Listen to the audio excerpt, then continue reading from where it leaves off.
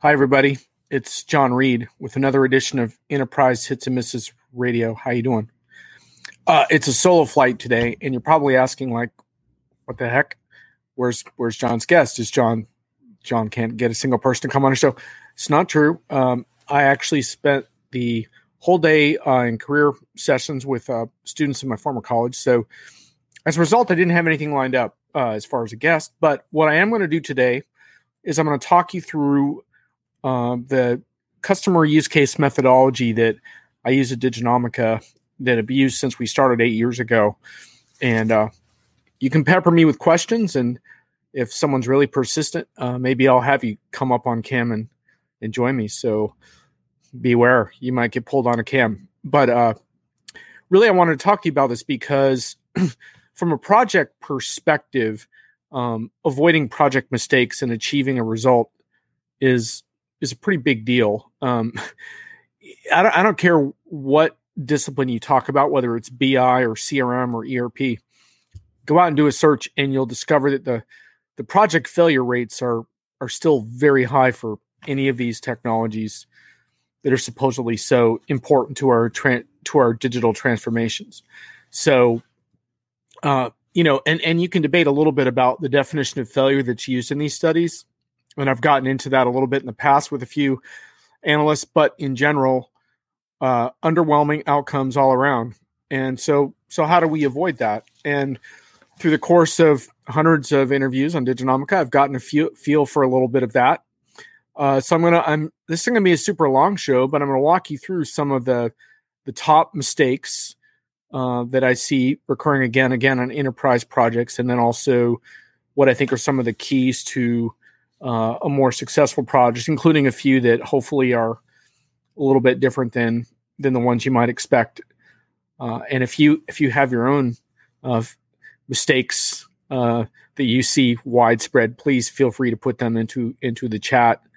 I probably won't get into specific projects, and I'm not going to get into the obvious whiffs like the horrific SolarWinds security breach that's happening as we speak, the unfolding of that reporting. I want to look a little more at serious enterprise projects that have taken place over time and how they get stalled out or stagnated. So anyway, as far as the top mistakes that I see on these projects, I think one of the biggest ones would be, I guess I'll call this number 5, but it could be number 1. I didn't spend a lot of time prepping my countdown today, so you're going to have to bear with me on 5, 4, 3, 2, 1.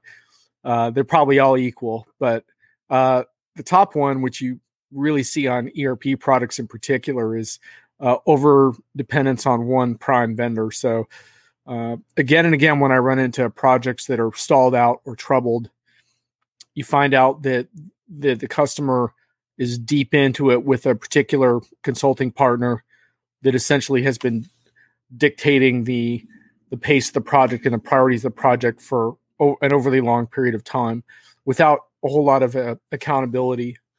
And if you look at the most famous project failures in the history of enterprise projects, man, the same names come up. I'm not going to use them. You guys all know the names I could throw out there. And that doesn't mean these top firms, these most famous firms, are all bad. It really depends on the nature of the consultants on the project and if they actually keep the ones on the project that you interviewed and all that stuff. But over dependence on a prime vendor is probably the biggest sticking point that I run into again and again on projects that fall short of the mark. Customers, like it or not, have to take a certain level of ownership in their projects, and they have to manage their vendor relationships rather than letting vendors dictate outcomes. So that's a big one. So that's number 4.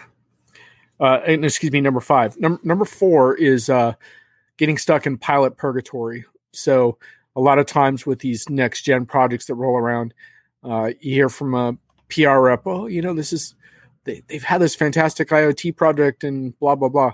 And you find out that it's actually a pilot. It's taken place in one manufacturing plant, one shop floor, and it hasn't actually been extended or tested in any significant way beyond that.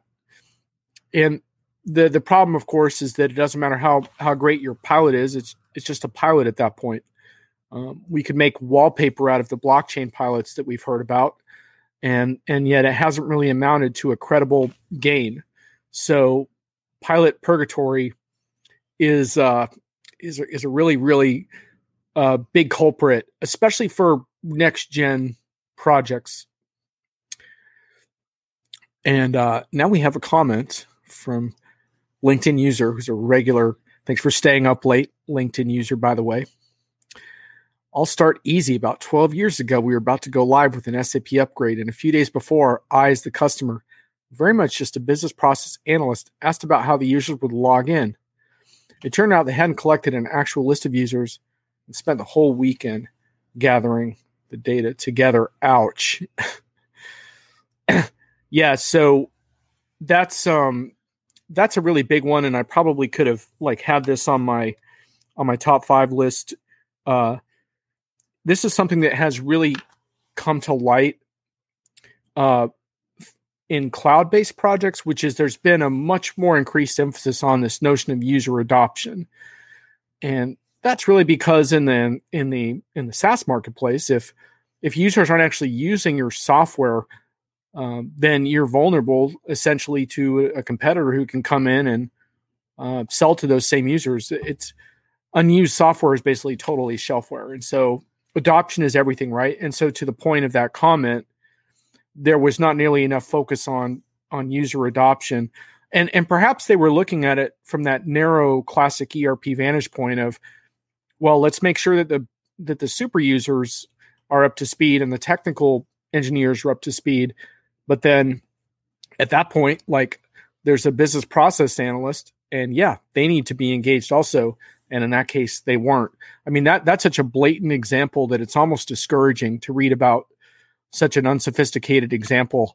Maybe you have a couple more that are even more current, because I'm afraid that even though that happened many years ago, that those mistakes are repeating themselves. So, all right, so we'll call number 3 on my countdown list lack of user adoption, because that's really deeply problematic. Okay. Number 2 would be failure to quantify benefits of said project. So in many cases, you'd be surprised, companies go live and they have a so-called successful project, and when you sit down with them and ask them to quantify what they've actually gained from the project, they're unable to do so.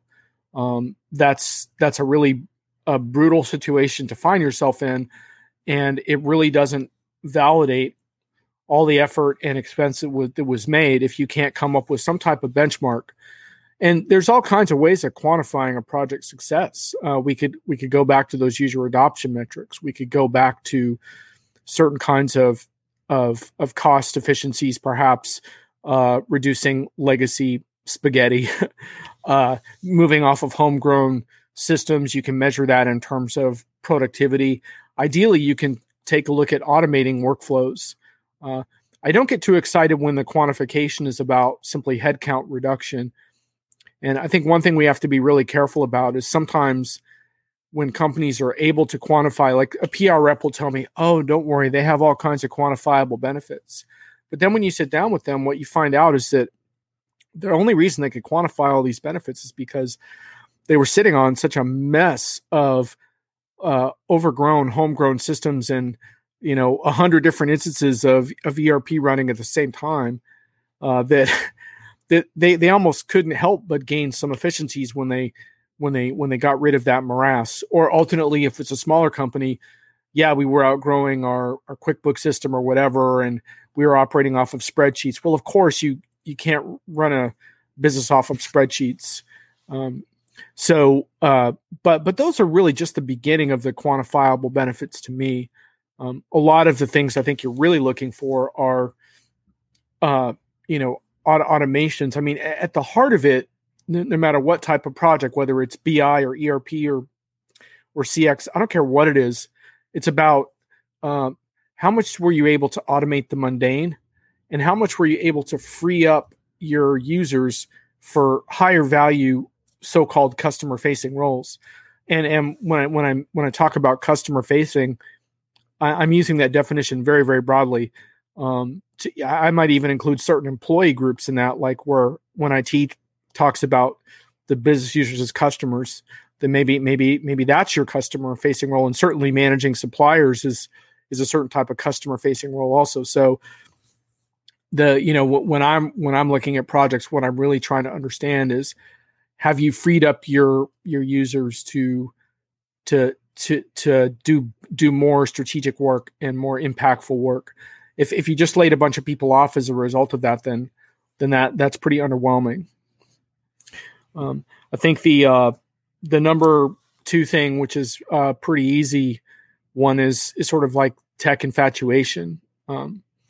Someone pointed me today towards blockchain for manufacturers site. They were all excited about blockchain for manufacturers. This was on okay, I'll go ahead and name it. This was on a PwC site. And so I said, okay, I'll take a look, because it was in the context of a bunch of manufacturing trends, just-in-time manufacturing and 3D printing and all these things that I think are having impact. And then blockchain, I was like, okay, well, blockchain for manufacturers, because I don't know of a single live production instance of blockchain operating at scale.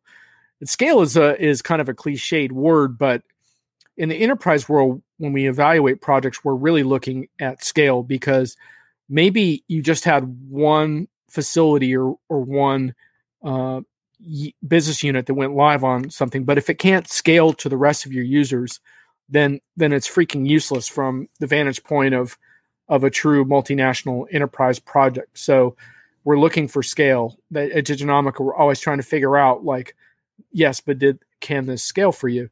And so anyway, I'm on this blockchain site over at PwC, and it was all about blockchain and it could do this and it could do that. And when I serve as a judge on panels judging software projects and stuff, which I do fairly frequently, that's really the biggest thing I'm looking for, is like when I see those verbs like could and will and we plan to, it's like, okay, well, you haven't really proven anything yet. And so that's number 2 on my list. Let's see your comment here. LinkedIn user. I didn't spend much time there, but I saw the systems architecture at a British tobacco company. Good job keeping the name out. That's American interests.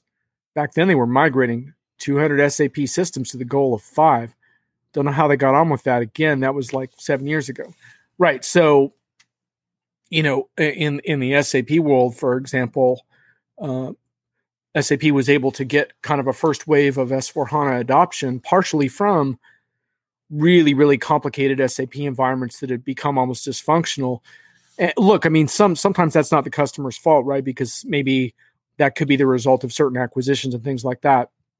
But the point is that's kind of like the so-called cliche alert. That's the low-hanging fruit when you can clean up your landscape like that. And look, I mean, if that's enough to justify an upgrade, then that's a win. But I wrote a couple of pieces on cloud ERP value realization, and I don't consider that the high end of value realization whatsoever. In fact, I should probably pull those pieces out in a second, go through a couple of them with you as I get to the things that I do look for in a project. I mean, I think if I had to pick I sort of have a tie in number 1 slot between 2. I think I referred to one of them already, which is projects that aren't live yet. It's amazing how much PR brouhaha you will see from products that aren't even live. And vendors will go ahead and announce these, and sometimes they're just very excited that they got the win, especially if it's like against an arch rival. And so when you see the stuff in the press and you think, oh, they're running the latest ERP over at such and such company, that's a big deal. Well, read a little more carefully and you find out that it actually hasn't been installed yet. And so there's not much of a proof point there, really. And that's just a PR stake in the ground. That's not meaningful from a project success standpoint whatsoever.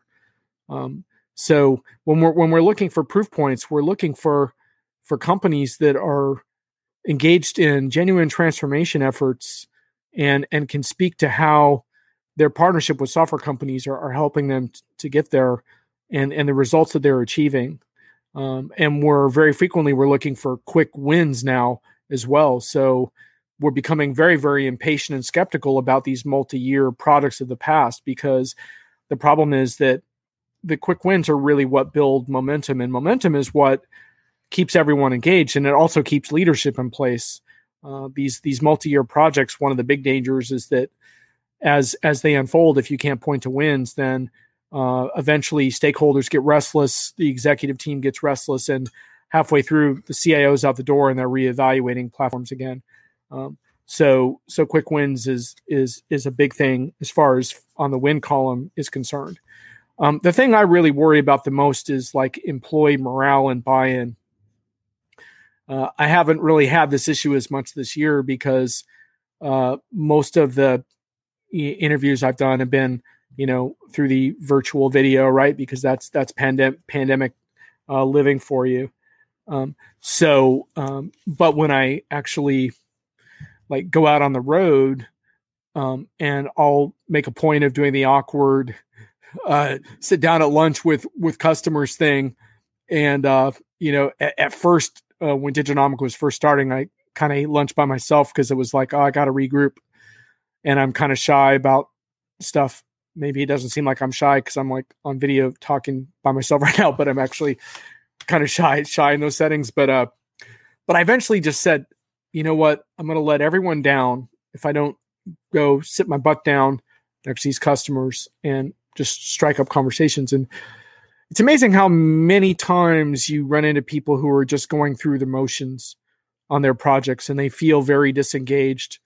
And a lot of times when you scratch under the surface, they're kind of disillusioned. They're disillusioned by the vendor promises and the hype from the keynote stage, but they're also kind of disillusioned with their own company, and they're not bought into their company's mission and their company's priorities.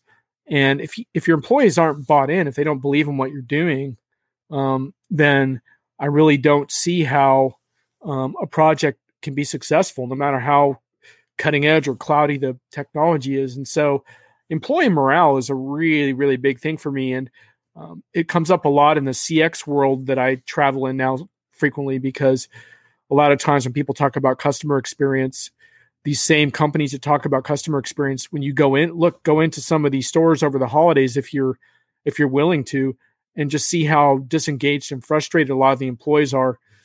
Well, is that good for your customer experience? Not at all. Well, it's not good for your transformation effort either. LinkedIn user has a comment here. One mistake is thinking that products can be implemented and then leave a support team, maybe a few good business people if they're lucky. That's absolutely true. I mean, there was a cliche a long time ago that I think was one of the first, when you used to read these pieces in the 90s about like how to do a successful ERP project back in the heyday of the market. One of the biggest things was, put your best people on the project. And that was always like a really important point. And it sounds like a cliche, right? Until you realize that a lot of your best people, especially back then, had no interest in it. And then you were afraid to do it because you didn't want them to get the skills and leave the company. So it ended up kind of falling to the perhaps less talented employees or what have you. Now, I think fortunately with the impact of cloud and an emphasis on customer lifetime value, there's a lot more of a focus on customer success, and the vendor wants to be able to point towards a long-term success. And part of that is selfish. They want to be able to upgrade and sell more software and keep those revenue streams flowing. But yeah, you want to have your most talented people on a project. And a lot of times, my late friend, Michael Doan, who unfortunately died this year, was one of my mentors and heroes, RIP brother. He, his whole thing was like, go live is just the beginning. And that's what he would get so angry about.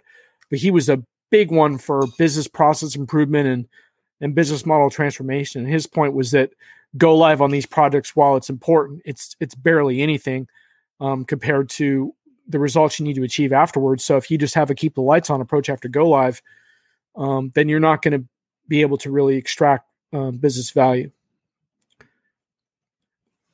Another LinkedIn comment. Another is not living up to continuous improvements of all parts of the reporting and user interfaces. Yeah, that's totally true. I mean, one of the project keys that also has become a little more widely embraced during the SaaS world is this notion of user experience, right? Because you're not going to get user adoption without software that users can embrace and easily use. Unfortunately, sometimes those interfaces can break over time.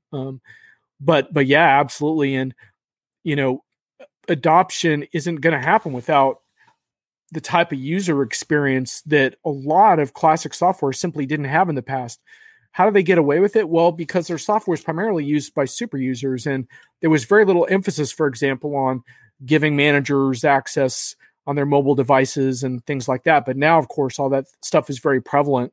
And while we could have debates about agile methodology, and you can expect me to continue to drill into agile principles on the show from time to time, this notion of continuous improvement, regardless of methodology, is absolutely a core to successful projects today.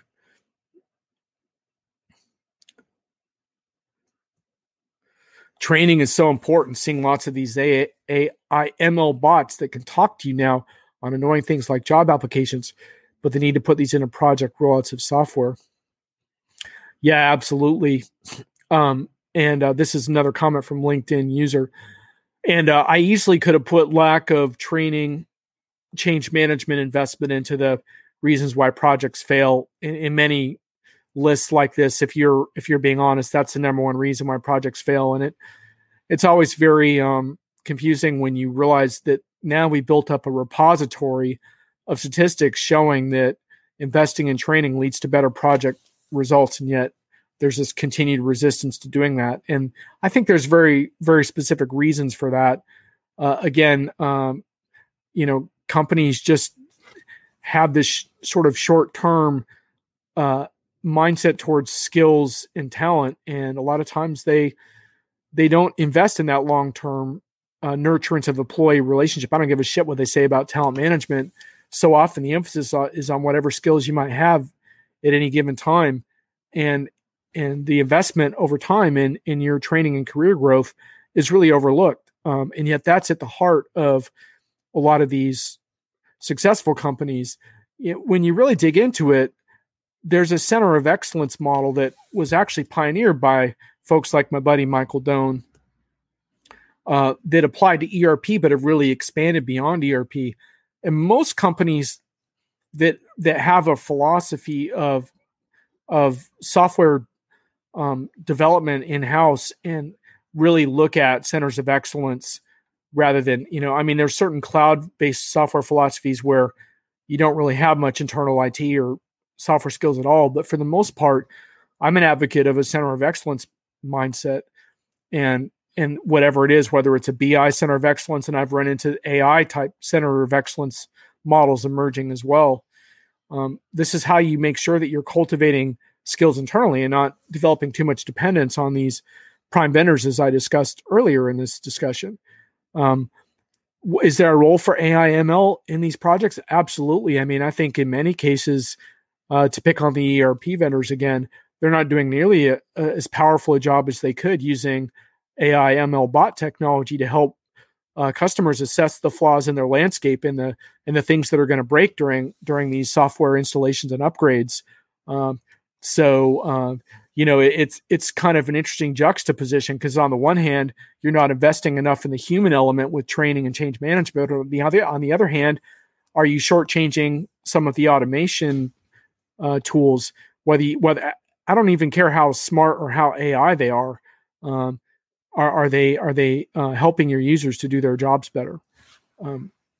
So I think I've done a pretty good amount of my countdown of mistakes. I also have a list of keys to successful projects. And now we have Thomas chiming in. Thomas, good to see you. I'm looking forward to joining your peeps next year. I think I'm booked the second week in January for your CRM show, so we're going to have a good time. It'll probably be a lot more entertaining to listen to me ramble on.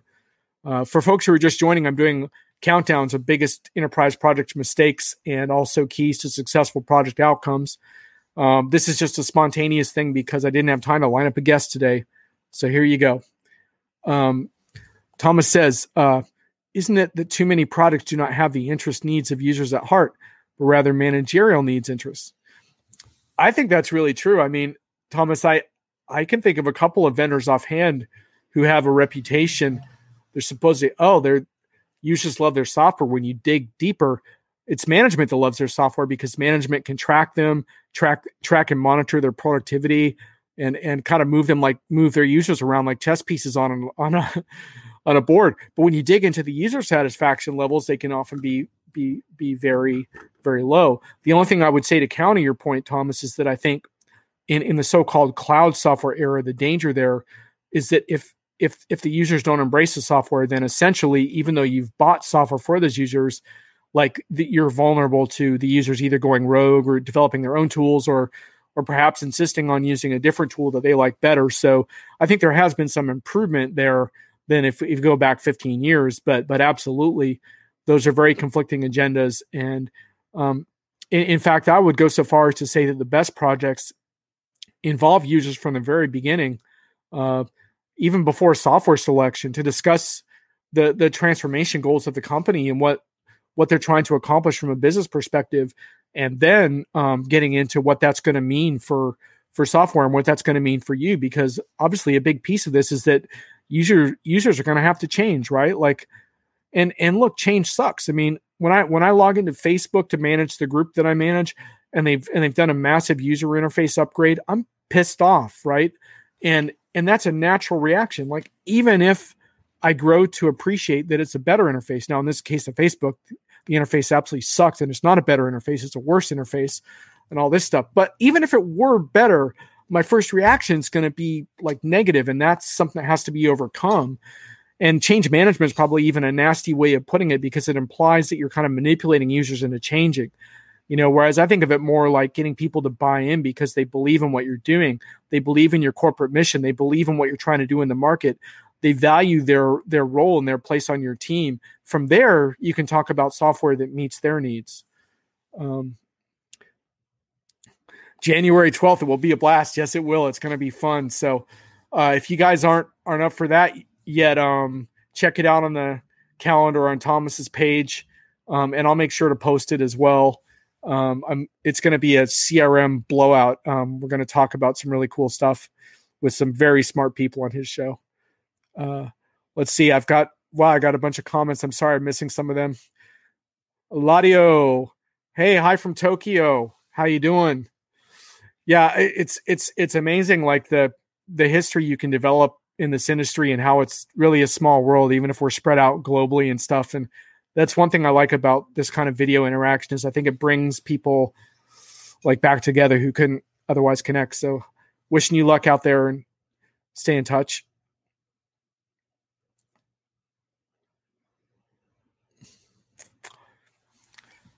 I'm like a mentor for you. I just waffle my thoughts and John processes them and tells me whether it's a dumb idea or not.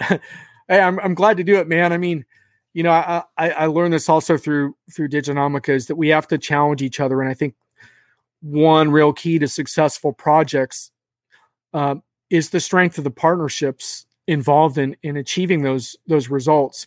And for my successful projects list, I apologize. I didn't have time to do like a formal 10-1 countdown. So I'm going to rattle some of these off, and I'm not going to try to do the numbering thing. So I'm going to confuse myself. But if I did pick number one, that would be it.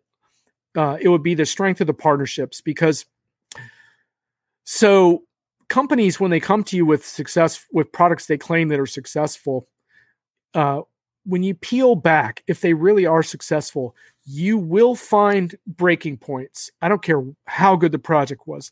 There were moments of crisis. There were moments where there were obstacles and delays and adversity. I mean, look at this year, right? And all the adversity that all of us have had to face in so many different aspects of our lives and our work lives as well. And remote work was just the beginning of that in many cases. So when you look at that, what I want to hear about, I don't want to hear about how great everything went. Like that is such a drag, and it's so disingenuous. And at Diginomica, with our partners, we're always talking with them about that. Like, share your struggles, share the hard parts with us, and share how your partnerships were tested. And invariably, like when I get a chance to interview, like for example, a customer, and sometimes I'll get a chance to interview the services partner or the same time, and you can tell the good ones because they're joking with each other. They're even like teasing each other a little bit. They're challenging each other. They're saying like, "Hey, you charge me too much, remember, for that guy," or whatever. Like, but it's that frankness, and that you can tell these folks are battle tested, right? I don't like to use like war metaphors to talk about enterprise projects, but they're like, they've been through a lot together, and you can tell that. And these, in my use cases I write for Diginomica, I always try to dig into those challenges, and I won't write a use case if I can't find out what those challenges were, because that's everything is how you were tested and how you push through. I don't care, even if it's you made the right software choice, you had the right sort of plan in mind for your long-term future for your company. You got to have that piece in place. So, okay. Now we have many more comments. Thomas, yes, best projects start from the user. Bingo. Change management literally means you need to change the management. Absolutely. Thomas, you already said it. Get the users involved. Yeah, and Thomas, I would add to that, like across various business units. I mean, the best products are breaking down the silos. So, it's something I ask vendors to do a lot more of. Is like, we have this hackathon going on in our tech conf, which is like, well, where were your business users during the hackathon? Where were your designers? Like, why weren't they sitting at the same table talking through things? Because it's not just involving the users, it's involving the users across the disciplinary scope of your project. I want your finance users talking to your developers. I want your HR team talking to your system admins. I want everyone having back and forth about all the issues involved, especially when it comes to things like data privacy, data security. I want all those conversations to be happening, because so often they come into conflict. And if you guys haven't been tracking the SolarWinds breach, it's one of the most significant IT stories of the year. And it's a colossal illustration of all the flaws that still exist in the enterprise software ecosystem that we have to address, or we're going to have these incidents happen again. LinkedIn user says, I love to work on a user-led project, upwards bill it. Yeah, it doesn't happen very much. We got Brian Summer. Best projects have a leader who has done several similar projects. They can head off potential dead ends long before newbies will realize it. Absolutely. Hey, Brian, if you want to hop on cam, just let me know in the chat. I'll pop you a link to the cam session. You can hop on for a bit.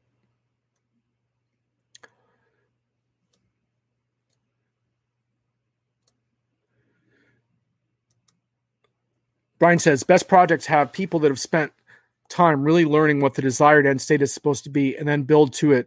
Bad efforts keep getting distracted. You got to take Brian's input on this really, really serious. Brian, oh my God, Brian has seen more bad projects and more mediocre projects and, more good projects than probably anyone in this whole field. So, Brian, if you're out there and you want to pop on cam, let me know.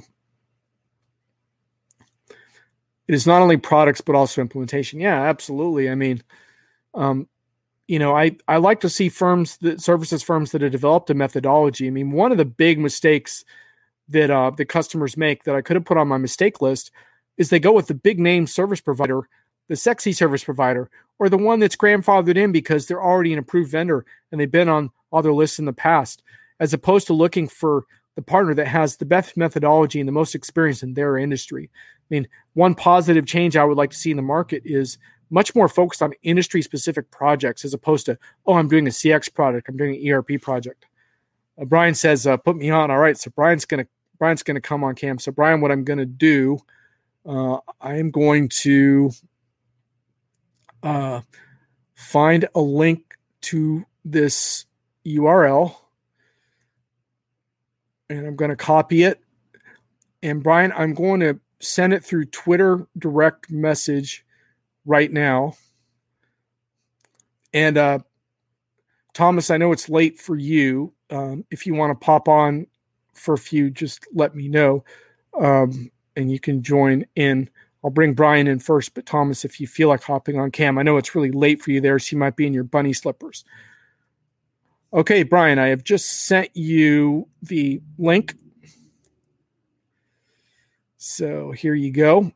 Let me know if you have any problems getting in from that Twitter direct message. Sorry for the delay there, folks. LinkedIn user says, Brian Summer agreed. I can't work out if people are good at explaining how things could be compared to what they have done. All right, looks like Thomas is up for going on cam too. All right, Thomas, give me like about 10 minutes, and then I'll bring you on. I'm just going to bring Brian on first here. Work out if people are good at explaining how things can be compared to what they. Brian, how we doing? All right, looks like Brian, I think I have an echo, so I'm going to grab my headphones real quick. Like about 10 minutes, and then I'll bring. Brian, if you have two browser windows open, close your LinkedIn. I did. Just keep. Okay, cool. All right, perfect. I'm gonna plug in my headset. How we doing, man? It's cold here in Carmel, and anyway, you missed a hell of a call earlier today. I had an old Anderson buddy of mine. He's over at KPMG. He called me up to replay every old software industry joke I used to tell 20 years ago. I'd forgotten some of my better ones back then, but anyway, that's another day for another time and another call. But anyway, you want to talk projects today?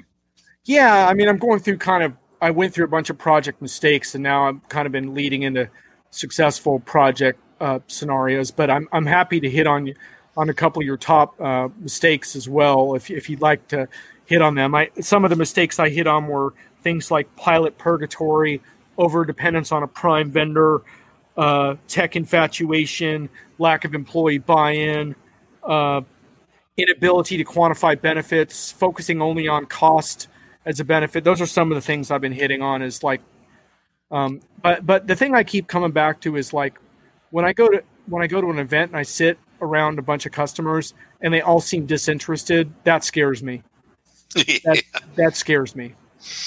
Yeah, you and I and Ray Wong and others, we love play the game of sandbag a table full of customers at a user conference, and it's fascinating how much they'll spill. And we hear stories about integrators, we hear stories about the vendor, the products, and everything else. And so what if you had to pick your top three product mistakes that lead to bad outcomes right now? Like what are the three that just come to mind in the moment? The one that just flashing in front of my mind is I had I would say is not building in enough flexibility. And here's why. I've seen, I was in the middle of a giant global shared service project once when overnight the company decided they were going to sell 40% of the firm. And it just kind of blew the whole economics of the deal, right down the tubes. I was in another one where we had the opposite problem, where we were in the middle of a giant implementation and the company bought another firm that was bigger than it. And, that kind of put the kibosh on the effort. Oh, that'll do it.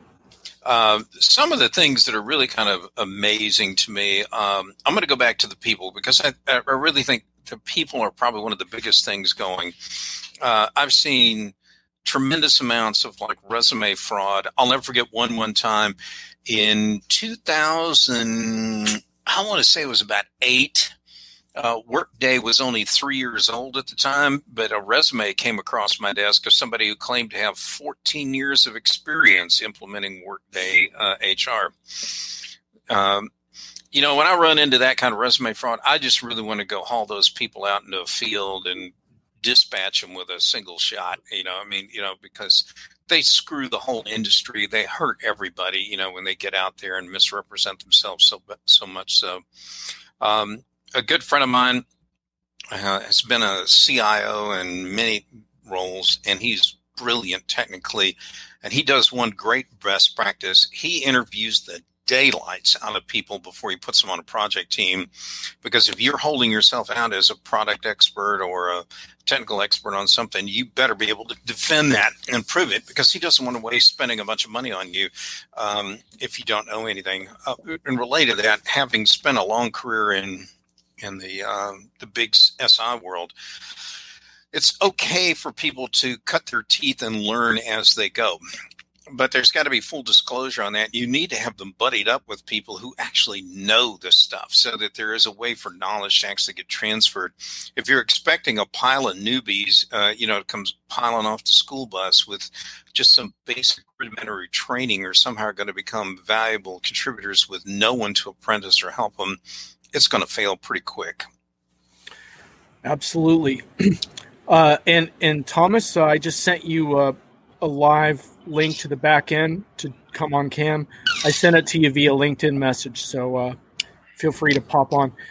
And I'll just run through a couple others that I look for, in my discussions when I talk with customers. One of them is I talked about quick wins before. I'm also looking for kind of that platform mindset. So in other words, if you built a really cool app that helps you, like let's say it's a digital commerce app, like I want to know how it fits into your data platform. If it doesn't fit into your overall platform so that you can analyze and report on that information and then build 3 more apps that are going to serve similar purposes, I'm not as impressed. So these one-off projects don't make a lot of sense to me anymore. There has to be some overarching vision of your technology platform. No disagreement. And tangential to that point, there we go. Thomas. Hi, how are you? Hey, Thomas, welcome. Yeah, thanks for putting me in. Yeah, you were deserving of your own primetime spot, but we're just doing the half-ass thing today. But welcome to the show. Someday I'll probably just have you on by yourself to shoot the ship. But for now, welcome to our project failures and successes discussion. Yeah. So, John, real quick, I did a bunch of work with one CIO, and I don't recommend this for anyone else. This guy wanted to have bragging rights. He wanted to be the first to run with a new mainframe operating system, the first to implement this software package, the first to use this new database technology, and. He had so many technical firsts involved in there. We couldn't get anything to even compile cleanly for months. And, there's a time and a place to do some of that kind of cutting edge innovation, but for God's sakes, not when you're trying to put in a financial system. I mean, he was positioning for his Supernova Award. Yes, yes, and you can't do that, man. You can't do that. And again, a time and a place, and that project was not where you really wanted to be on the super bleeding edge. All right. So Thomas, tell us your top 3 project mistakes that are top of your mind tonight. What are the top 3? Yeah, well, one we already had. Yeah, lack of user engagement. Right. Yeah. The user is not the guy who buys the system, and the one who buys the system doesn't always have the interests at heart of who's actually using it. This is part 1. Part 2 is that very often, at least, very often one can say clients are not consulted. Yeah, so we implement as well. They do not yet know what they want. Yet they buy a software and throw it at a problem that they may or may not have. Just yesterday I had a discussion with one, so he insisted in actually against the soft advice of the vendor to go for a piece of software, which is probably not solving his problem. Anyway, so this is second one. Third one, change management we already had. Mhm. And fourth is going on in long installments instead of taking an approach of failing fast, or better not failing fast, delivering value fast. So go on in small increments that deliver value to the company, because value gets delivered only in using it, not by putting an end on the project. So see it, use it, learn from it, next iteration. Yep. This doesn't happen. Yeah. Well, with that, I already gave you the 3 solutions to the problems. Excellent. Now successful products can hereby commence. But Brian, do you run into that too, where Thomas's first one that he mentioned there about, a customer latching on to technology that will kind of save them from themselves, even though they haven't really done a requirements analysis that it really meets their needs? Yeah, I see people buy a lot of packages, frankly, before they even know what they really want. And they get bad advice from vendors. Vendors are like, oh, just go ahead and, we'll add these other modules on there, whether they fit your industry, your business, or anything else. And then you got the client later on trying to figure out, how do we put a size 13 foot into a size 6 shoe? And it's just not going to work. And they're going, but we already paid for it. Yeah, but it doesn't fit your business, and the users hate it and everything else. Probably one of the bigger fights, I see that all the time. A lot of HR departments never want to go with the HR system from like a manufacturer's ERP product because it's about as user friendly, as a steam engine is today for transportation. It just, they're industrial products, and they don't really speak to the kind of UX, I guess, that a lot of people want. And anyway, but yeah, I see that. I've definitely seen that. I will say this. One thing I did in a regulatory environment, I wanted to make sure, this is one thing to ensure success, a positive tip. Knowing how complicated the rules and regs were, while I was very confident that our team had done a great job of designing and getting all the code right to reflect what the law stated, I offered 2,700 users the opportunity to win a really nice bonus if they could find an error in our system before it went live. And that's because I knew that the economic cost of, if we got it wrong, it was going to cost the company gazillions and bad press and everything else for not being in compliance with the regs. And it was like $500. I mean, not a huge amount of money, but it was amazing. It got 2,700 users so energized. They were just beating the daylights out of the beta system, trying to find, I wonder if they know about this one particular deal that we have to deal with in 5 parishes in Louisiana. And they're just beating it up. And the good news was, they found like 2 of them, and I had no problem at all with that, because they found 2 little deals where some of this like nested if-then logic, we had to reverse 2 lines around to get it correct.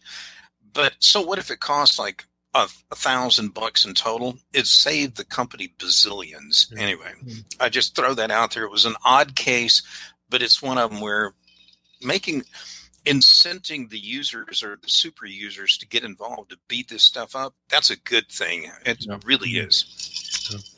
And the other good thing was looking hard at it beforehand. That's what your team did. Yeah? So they worked hard before they did the implementation. Yes, we did all that. That was user acceptance, and So this is often something that happens as well. So what gets cut out of an offer, of an implementation offer of an SI? First thing is they look hard at any buffers, which might be project management, for example, which might be topics like, if made explicit, like designing things, like interviewing users, like wireframing it. So that is so fast and easily cut out of an offer as being not really necessary, that at the end of the day, you arrive at guesswork when you do it. And the result then often is that either you get a raft of change requests, which raise the cost of the project inordinately, or you get something that doesn't make anyone happy. Mm. And Thomas is actually, that last sentence is very important, because I guarantee you there isn't a system anybody designs that ever ends up looking quite like the way they thought it was going to look. Yeah.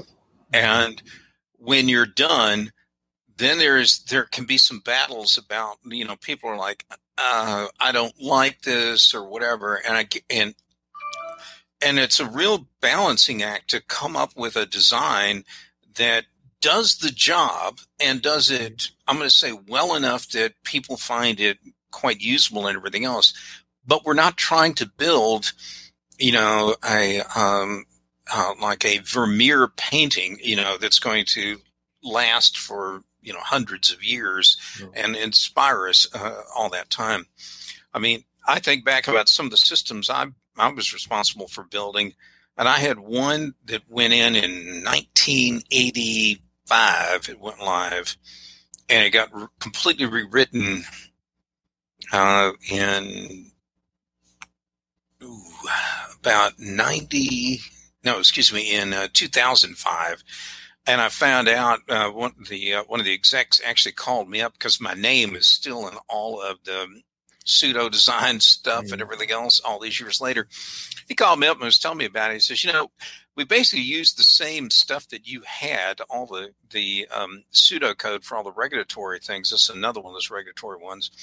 We just updated it to run in the cloud now. And I'm like, okay. And I was flattered that it survived that long, but most of these systems don't last, and they really don't make it that long. We got a couple of comments. The bounty hunter carrot idea is genius. So there you go. You got some props for that. What is going to be the new successful way of making project work going forward? So sick of agile phrases. Surely no one does waterfall anymore. What's the new buzzword and thoughts around building SaaS-type products along with ERP and BI solutions? One comment I'll make to that is, in general, what I'm looking for is quick wins and so-called continuous improvement. So if you can handle those buzzwords, those are the things I'm really looking for. I think maybe there's a third thing, which is just pure grit. I mean, I think these things are hard, and I don't think that ever goes away. And so I look for that kind of character of very, very committed individuals. But of course that's kind of boilerplate. That doesn't go for every single project, but you can still do these large multinational projects. But I just think that in this environment, like, if you can't chunk out victories along the way, it's just never going to get done. And then you're going to have a political regime change, and then you're going to start from scratch again. Yeah. I call it think big, act small. That's the same approach. Yeah. And there's the phrase that pays for today. Yeah, yes, all right. Think big, act small. All right. There we go. And SaaS products, as well as any shrink-wrapped products, as they were in the good old on-premise times, they have a user interface. They simply have it. They support processes to some extent or another. And what's the goal of implementing them if you do not do custom development, if you want to avoid it? The goal is support a business process, achieve a business objective. Now, the process may change by implementing the software. One of the worst mistakes you can do is throw away your current one, implement a new one, and have it built exactly the way you did it before. It won't work. So what needs to happen is that the users know what the objective of the process is, so that management knows what the objective of the process is, and that there is a reasonable process designed in between. That's called, it's user story mapping, journey mapping, however you want to call it with buzzwords. Yeah. That is there for ages. It just doesn't get done. And it works with SaaS software as well. So I'm going to take Thomas's point. I'm going to move it up to the intergalactic level. No, I don't disagree with what you got. I think what happens a lot of times in technology circles is people get so narrowly focused around it, like a specific project or initiative that we need to come back and I would encourage your listeners to think about, where do I take my career going forward?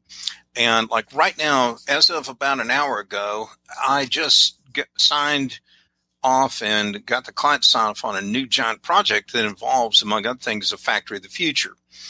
The problem here is someone has to start diagramming out, and I've already been working on this, is how we're going to flow information like the digital fingerprint. How is that going to move from crops and fields all the way through rail cars, and it makes it through staging warehouses, through processing facilities, onto trucks, and then all the way to, down the rest of the value chain. Through the power of edge computing, Brian. Come on, man. Okay. The person who wrote the question to you was very clear. They don't want to hear all those buzzwords, John.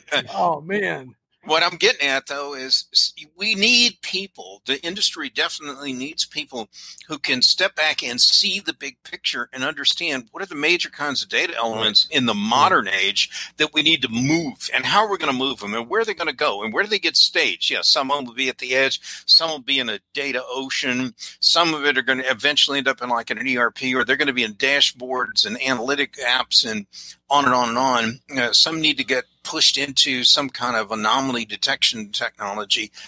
But we need to know what is that information in general, where it's going to go. And from that, you'll come up with dozens or hundreds of projects that have to take place, because the world doesn't begin and end in a frigging ERP system. There's a whole lot of other information out there.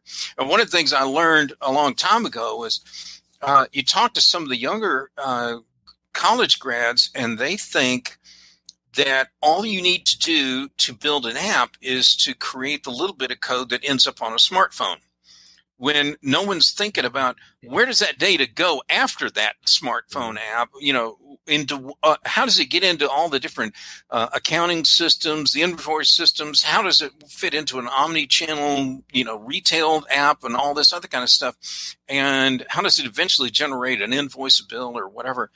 And it's all that other back-end stuff that is really tough to figure out. And we need people that know that, not just the basic skill of, once we've broken it down and decomposed the big effort into a discrete project. That's good that we have people that can do that, but that's not the only skill set that we need right now. And with all the change going on in commerce and technology and all the movement around the digital stuff today, we definitely need more of these super architects who can figure this stuff out. Anyway, sorry for the impassioned point there, but I'll give you my number if you need some help on your project. Okay, send it on, Thomas. Send it on. A lot of heavy lifting in the factory of the future, man. Yeah, absolutely. I can help shovel coal if you need. Well, we're moving to a more low carbon kind of footprint on, not just on the project too. Understood. Yeah, I had a couple years ago. I attempted to chart out a kind of a progression of value realization. It was primarily focused on cloud ERP. But one of the reasons I did that is because I was frustrated that so many companies were patting themselves on the back by just what I call the immediate gains of consolidating disparate systems on a user-friendly platform, which, look, a lot of these modern cloud platforms are fairly user-friendly now. Now, granted, in a large enterprise, you can't talk about consolidating everything onto one platform necessarily. So this was, cloud ERP in more mid-market settings. But I was getting frustrated because the way I put it in the article, and I broke down all these different stages, and I got into, Brian, some of your points around external data. But my point was, too many companies just pat themselves on the back and call that a successful project, when in my opinion, that's just the beginning. And the second thing I talked about was increased decision support and data visibility in real time, which of course is like, now you have a project, but where is your data? What kinds of decisions are you making based on that data? How so-called intelligent is it? And then beyond that, achieving new business opportunities through that platform, business model changes based on that data, and of all the hundreds of customers I've interviewed, so few of them achieved any kind of business model transformation, and yet the vendors were trotting out these use cases as state of the art. And I was like, well, just because you moved off QuickBooks and Excel doesn't mean you're kicking ass in your industry. Okay, so you're right. And let me pile on there, if I may. I think anyone who works on a project and at the end of the project, all you can say is that you didn't improve the ROI or you didn't add economic value to the company at the end of the project. You got to ask yourself, why did I do this? Why are we involved in this kind of an effort that doesn't move the needle? It costs money and it doesn't return any. It's a waste of shareholder capital, and it's an embarrassment to the industry. In fact, any of these vendors, and I know where you're coming from on this, John, it crispy fries me to listen to a vendor want to preach to me about how great their new technology is, and all it is they're making some minor adjustment to an old product, and they want us to install it now for the fifth or sixth time, and all the benefits came the first time it was automated, and not the fifth or sixth iteration of it. Everyone should be asking the question, where is the value? I mean, there should be an extraordinarily clear business case, because if I'm running a project, I want to know, how are we going to achieve those kind of metrics? It's not just, did we get it done on time and under budget, but what did we do to help the business? And that's the part of the conversation I think that some IT shops sometimes get so enamored with, hey, there's a new release or a new version of a product, or it can be replatformed. And my question always is, so what? What is it going to do to the bottom line of the company, and how does it fundamentally grow top line revenue? Improve profits, enhance market share. What is it going to do? And when I get those, but Brian, you don't understand. It's a new platform, and I go, and I still can't get an answer, because they don't have them, because the business case is so fundamentally weak, and that chaps me off. Dan Hallett is asking about digital twins, which may tie back a little bit to your factory of the future conversation. Is there a role there? Yeah, we're going to probably model something along those lines to kind of see how it's going to flow first before we put all the money into the reprogramming PLCs and setting up the MES and everything else that's part of what goes in there. But yeah, there's a role for that. No question about it. And to Dennis's point, there should be something, we should be thinking along those lines in a lot of other contexts other than just a factory of the future kind of deal. We should have a digital twin for e-commerce. And talk about a failure. I called a company. I ordered a product on Cyber Monday, and it said I should have it in 4 to 7 days. So I called their help desk about customer support line probably 5 days ago, the first this week.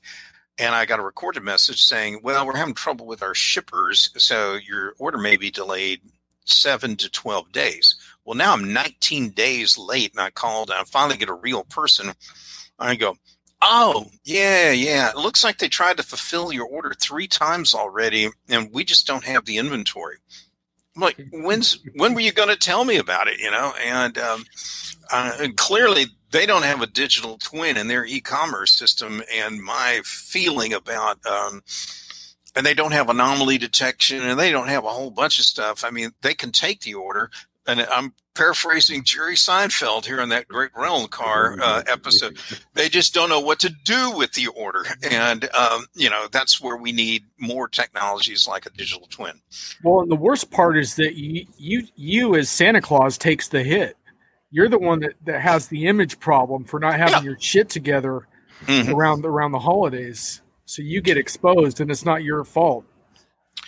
So since Den's listening in, I'll say, I agree, Dan. Absolutely. And since Dan and John are on Diginomica, I'll have you guys know I did write or write a piece that incorporates a software company CEO's letter to Santa.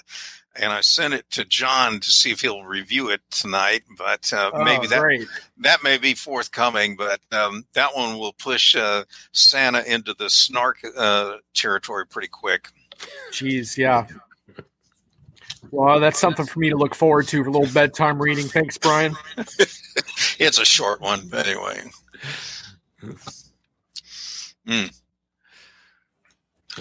Sorry, I took us down such an odd rat hole. We were talking great about projects, and then somehow we got onto Santa Claus. And anyway, it's an annual project, a repeating one that has a lot to do with inventory, isn't it?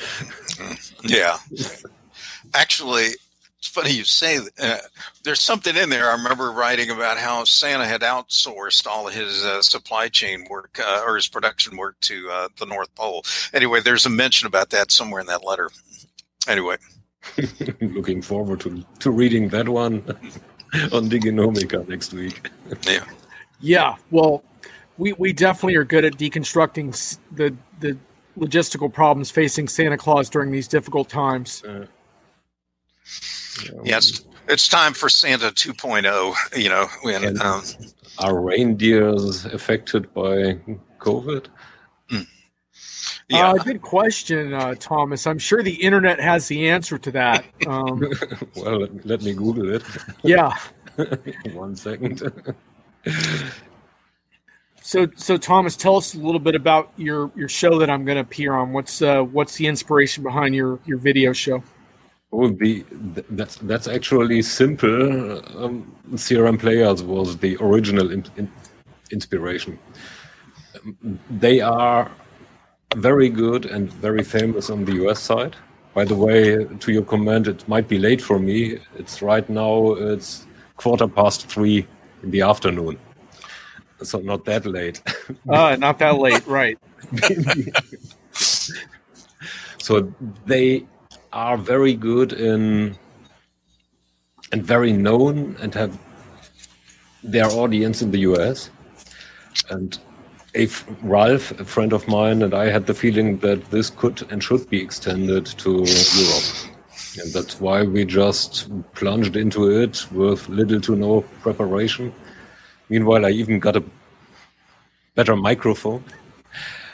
So with little to no preparation, called a few friends, and then got a little boulder called Old Friends, more or less famous industry people like you, who agreed to appear, and there we are going. Excellent. And rolling. So it's fun. Every Tuesday, is that right? Every Tuesday, 10 a.m. Pacific, 1 p.m. Eastern, 7 p.m. CET.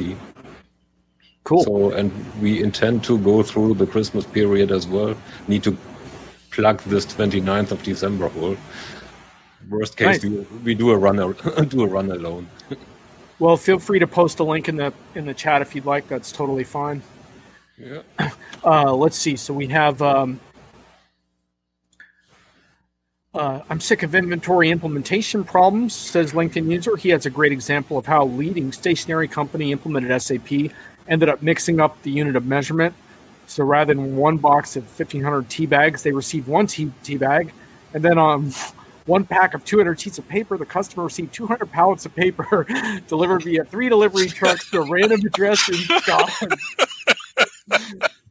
That's absolutely brilliant.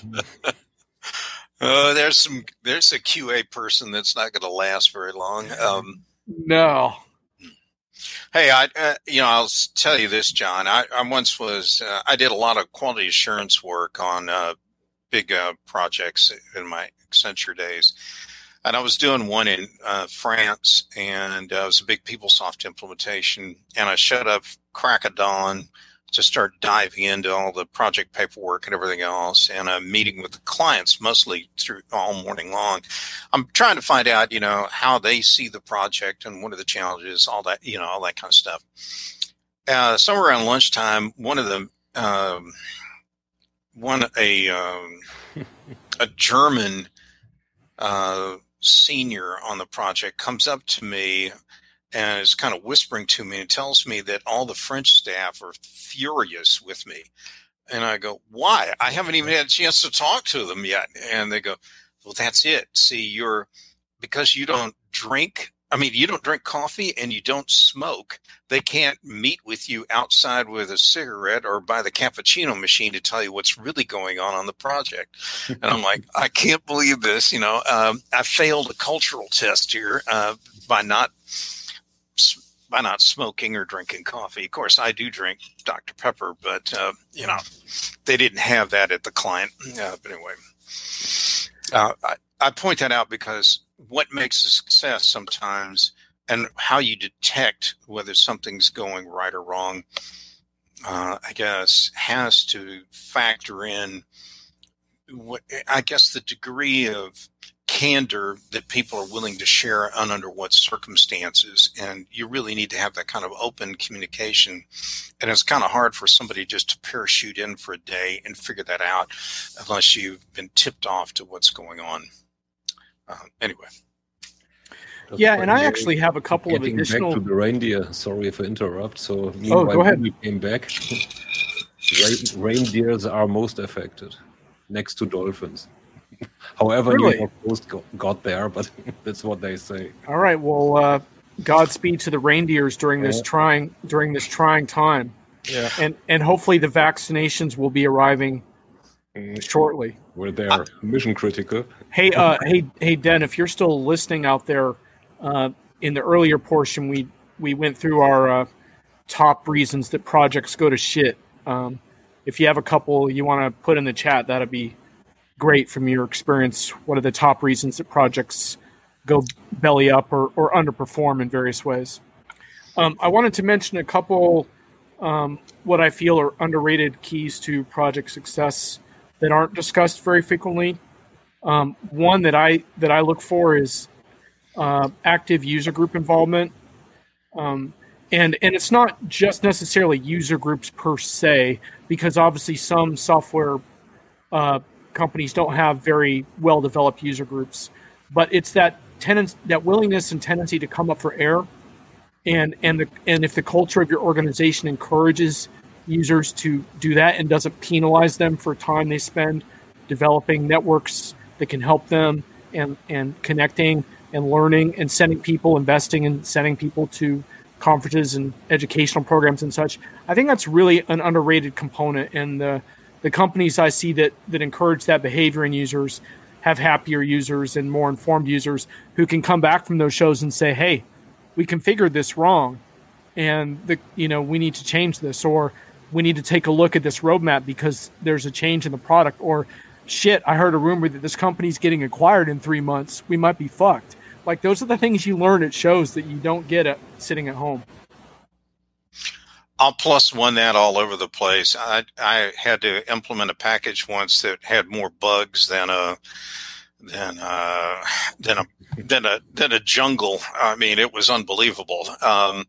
And meeting all these customers at a user conference, I wrote down every name, phone number. I got every business card I could, and I was on the phone with them frequently throughout that project. I was constantly emailing and phoning them, trying to find out how they got past some of the problems that were in that package. And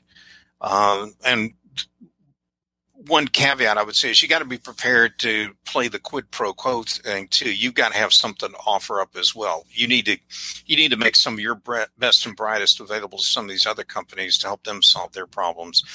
And at one point, I remember I even had to get on a plane and I flew to Minneapolis to a giant company there because they just could not get the source code to install. And I got there and it didn't take me 1 minute to diagnose the problem, but we couldn't figure that out remotely until I saw what was actually happening there. And then once I got it done, I was back on a plane that afternoon, and that company just was thrilled to actually have the system operational, but getting access to those people is killer.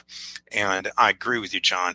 In fact, it's interesting. Some of those people actually get some benefit actually talking to industry analysts just to find out, like, what else am I missing here?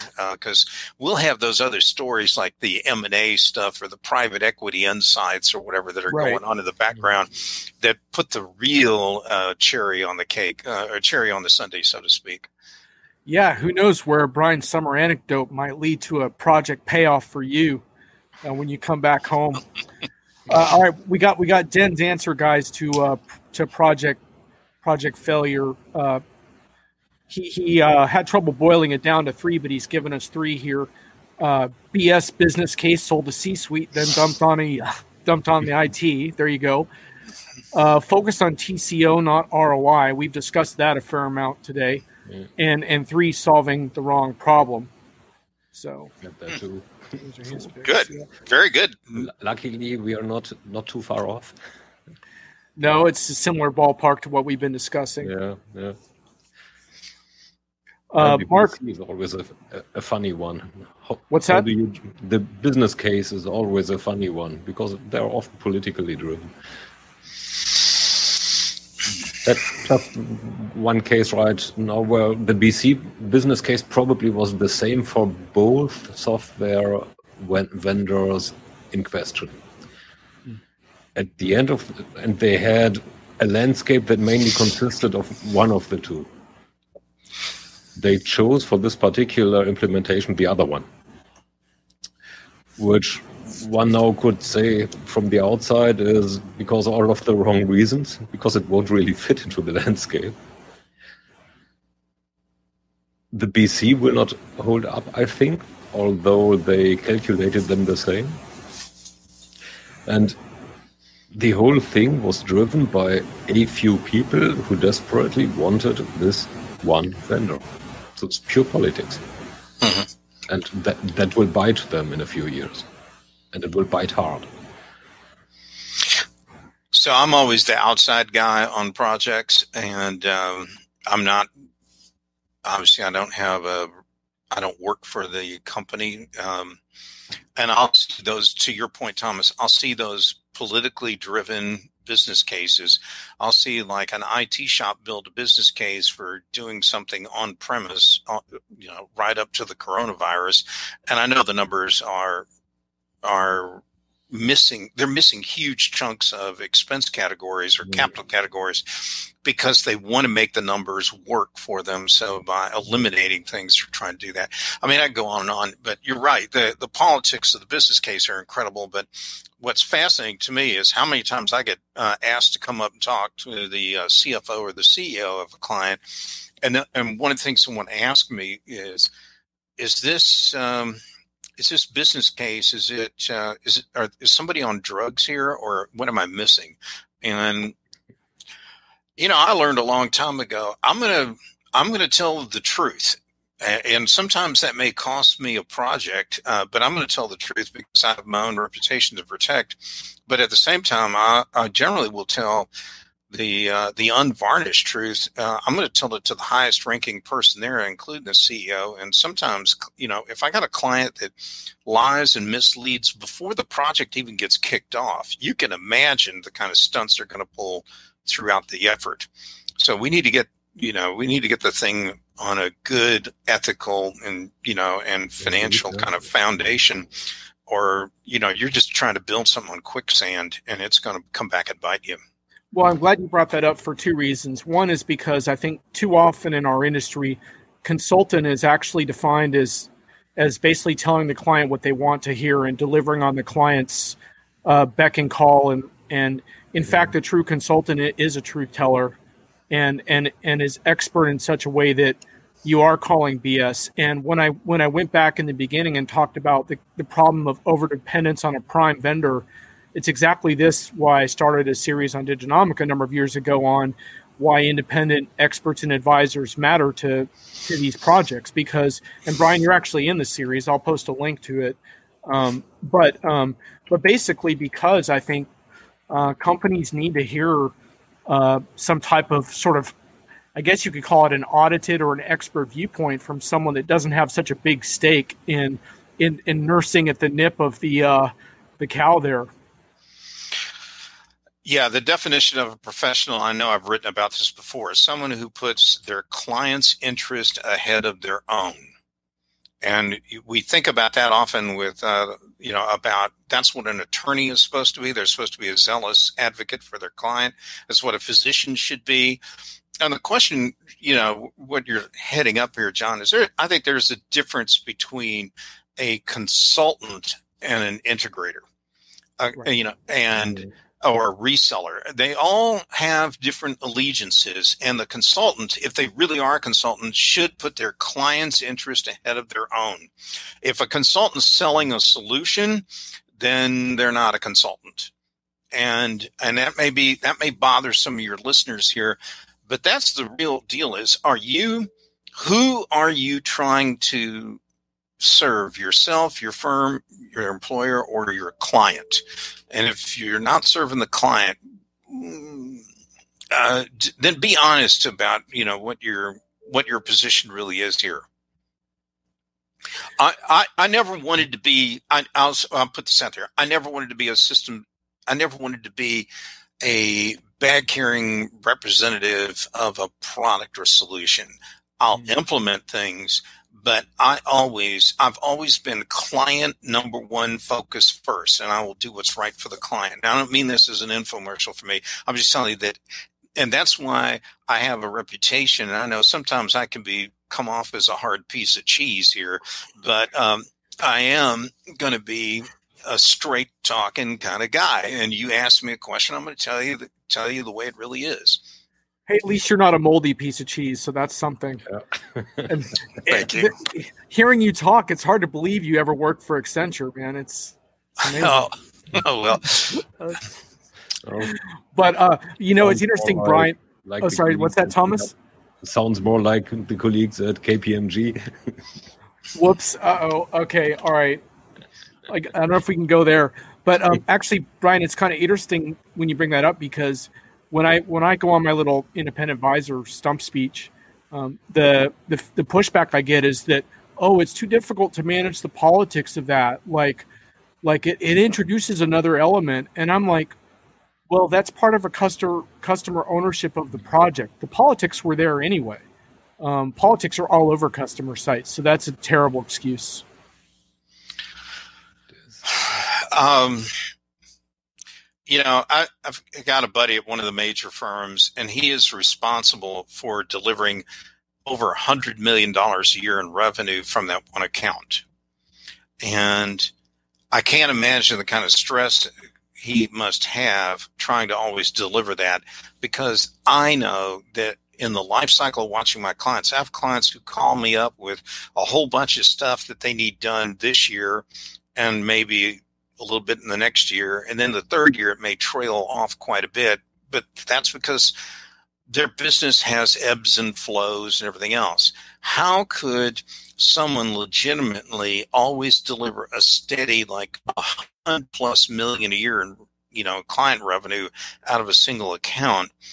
Is kind of mind-boggling to think about that. But they got to be doing some things that may not always necessarily be in the client's best interest in that immediate time frame. I'm not saying that's the case, but I know that we go through economic cycles, and if that guy is still trying to get that this year in 2020 out of that account, then either that was one well-protected industry that wasn't affected by the coronavirus, or they're doing something interesting to get that kind of revenue out of that account.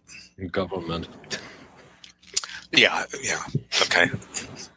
No, in general, what I've seen with the company I worked and still work for and with, what we tend to think long term. Means in the interest of the customer.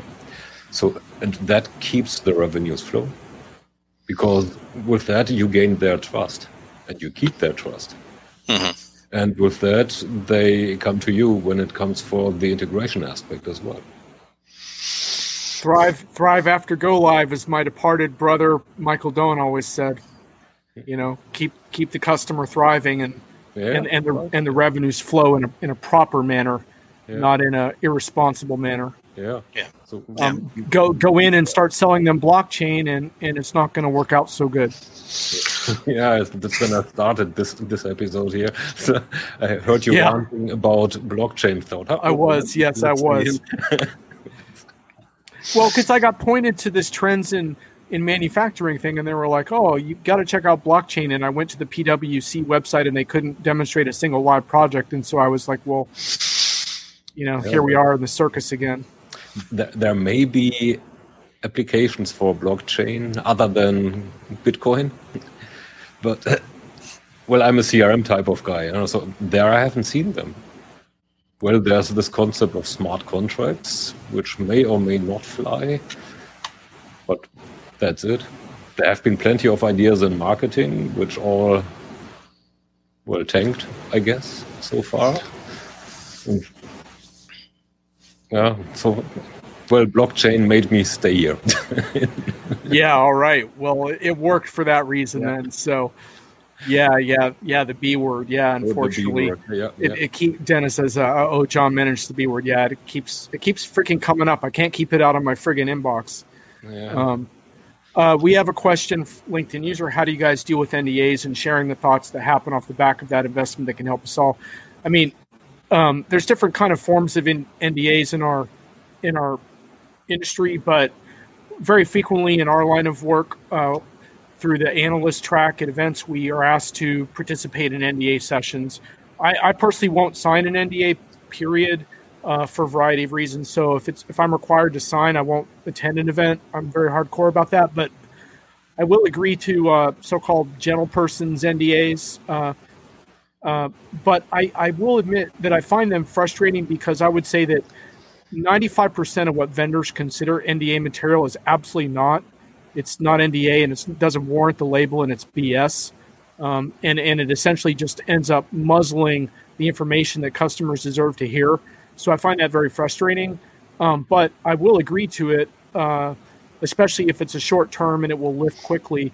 But these kinds of video shows are part of my goal in this, is to bring that stuff out. I mean, obviously we can't sit here right now and share NDA related content, but there's a lot we can share, and I believe we have an obligation to share it. I mean, that's when you talk about successful projects, like to get more projects across the finish line, every single one of us has to do a better job, and that includes sharing what piece of intellectual property we have, in my opinion, as much as we can. So that's my view on it. I would echo your sentiments. I hate to see those NDA things show up. And I'd like to think that over the years, I haven't violated one of them yet. And I would think that a vendor would learn that I am trustworthy and that they could deal with me on that level. Mm-hmm. On the other hand, I mean, I understand they want to protect their intellectual property. I get it. I will tell you, though, that things that just rank me and upset vendors is I started one just about a month and a half ago. And what was fascinating is I go, you know what, before we even get in the call, let me guess what you're going to tell me. And I went through and outlined pretty much every bullet point they were going to talk about. And they were just gobsmacked, to use Dennis's one of his favorite words, that I already knew all this stuff and that it wasn't a surprise. And then they go, in their dumbfounded way, they're like, how did you know that? Because they were really thinking that I must have had some mole or something in their company. And I go, well, I knew all that because that's what every one of your competitors is doing. Yeah. So I figured you had to, why are you going to be any different? And in fact, more importantly, most of your competitors have been doing this stuff for 2 or 3 years. So let's get on with the program. So are you going to tell me something new that I don't already know? And that was about the end of that call. I already knew it all anyway. Most of these folks are astonished to find out that what they thought was a new and revolutionary idea is anything but. And like we had one, and I know Dennis and John can guess who this is, but we had a vendor the other day who was all wound up about their multi-tenancy capability. Now, mind you, we've only been talking about multi-tenancies, 1997 and 99. That was Plex and Salesforce.com. And,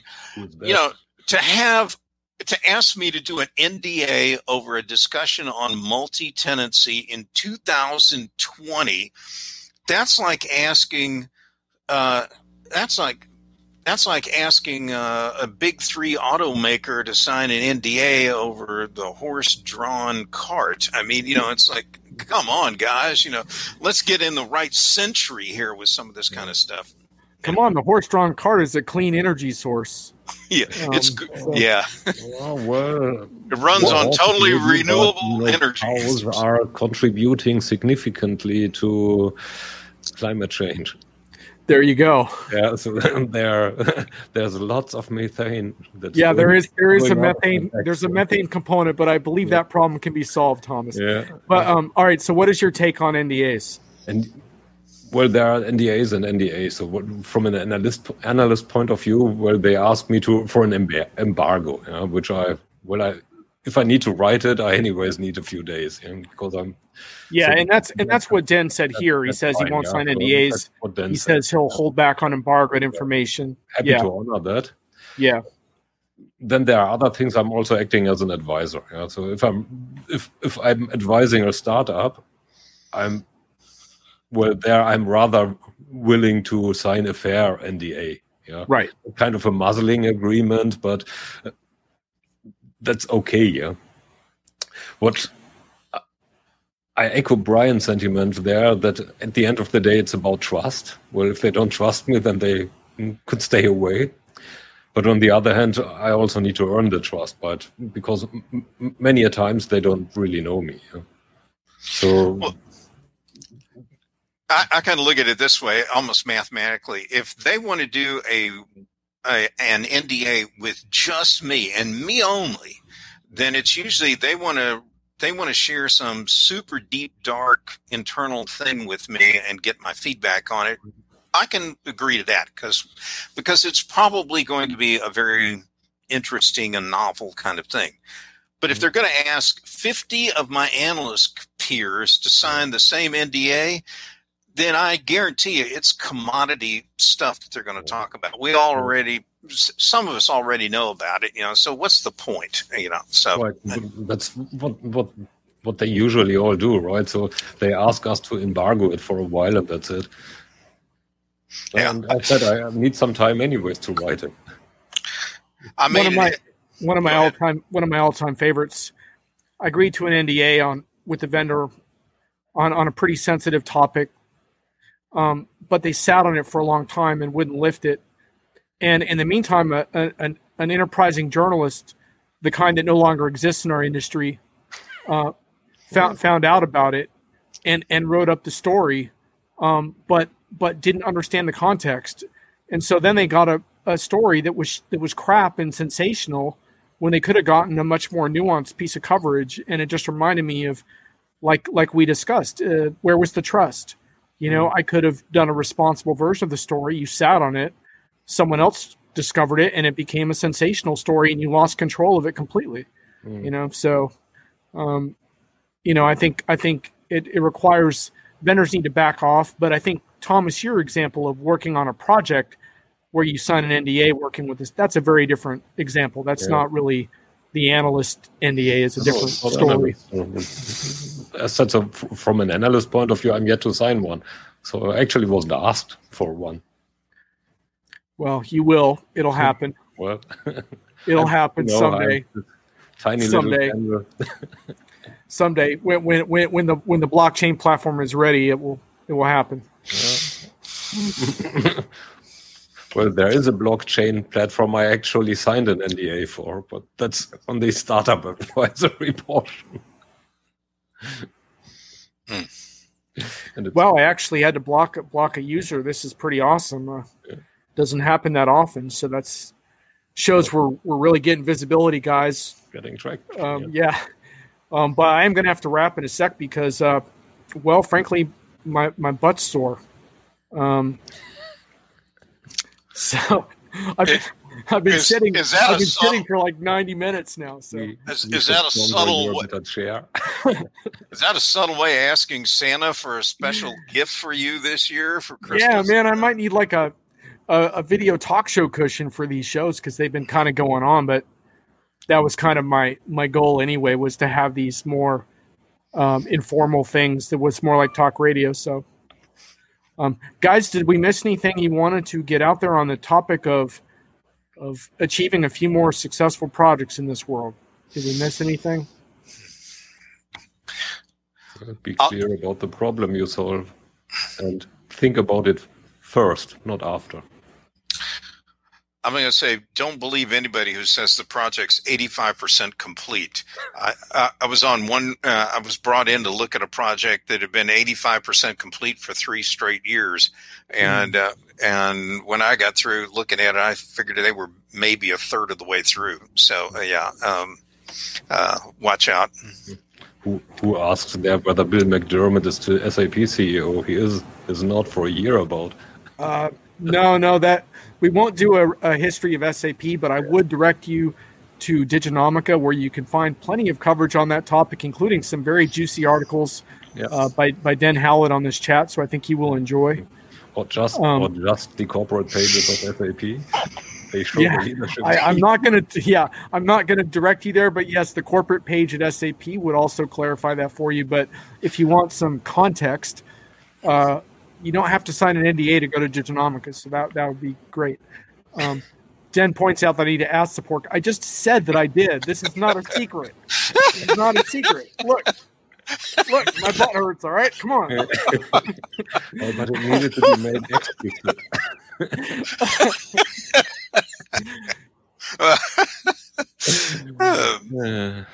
We got a good shout out for Dennis here. Yeah. He's the guy I used to idolize. He would give me confidence to talk loudly to management and make things better. Bingo. Somewhere Dennis Howlett is smiling, because if there's one thing Dennis Howlett wants you all to do in this world, it's talk more loudly to management. I can guarantee you that. So I thought the Dennis Howlett lesson was that he taught us all to wear Hawaiian shirts to every executive meeting or briefing or whatever. But okay. Yep, and he taught us to suck less every day. Oh, yeah. There's a few more that we can't say on a public airing kind of thing here, but yeah, he's got some great ones. I don't know that I'm at my age that I'm going to even try to aspire to some of Dennis's levels, but I get close, I think, some days when a vendor really gets me rankled. So anyway, guys, I appreciate you hopping on. I don't think I would have maintained this for 90 minutes by myself, so that was fun. Thanks for the spontaneity. That I think we need a lot more of that in our world. And thanks for the readers and audience and your lively discussion. And I'll be back in the new year with more unpredictable enterprise drama. So, guys, have a great holiday. Catch you on the other side. Make the most of your time here. Bye. Later.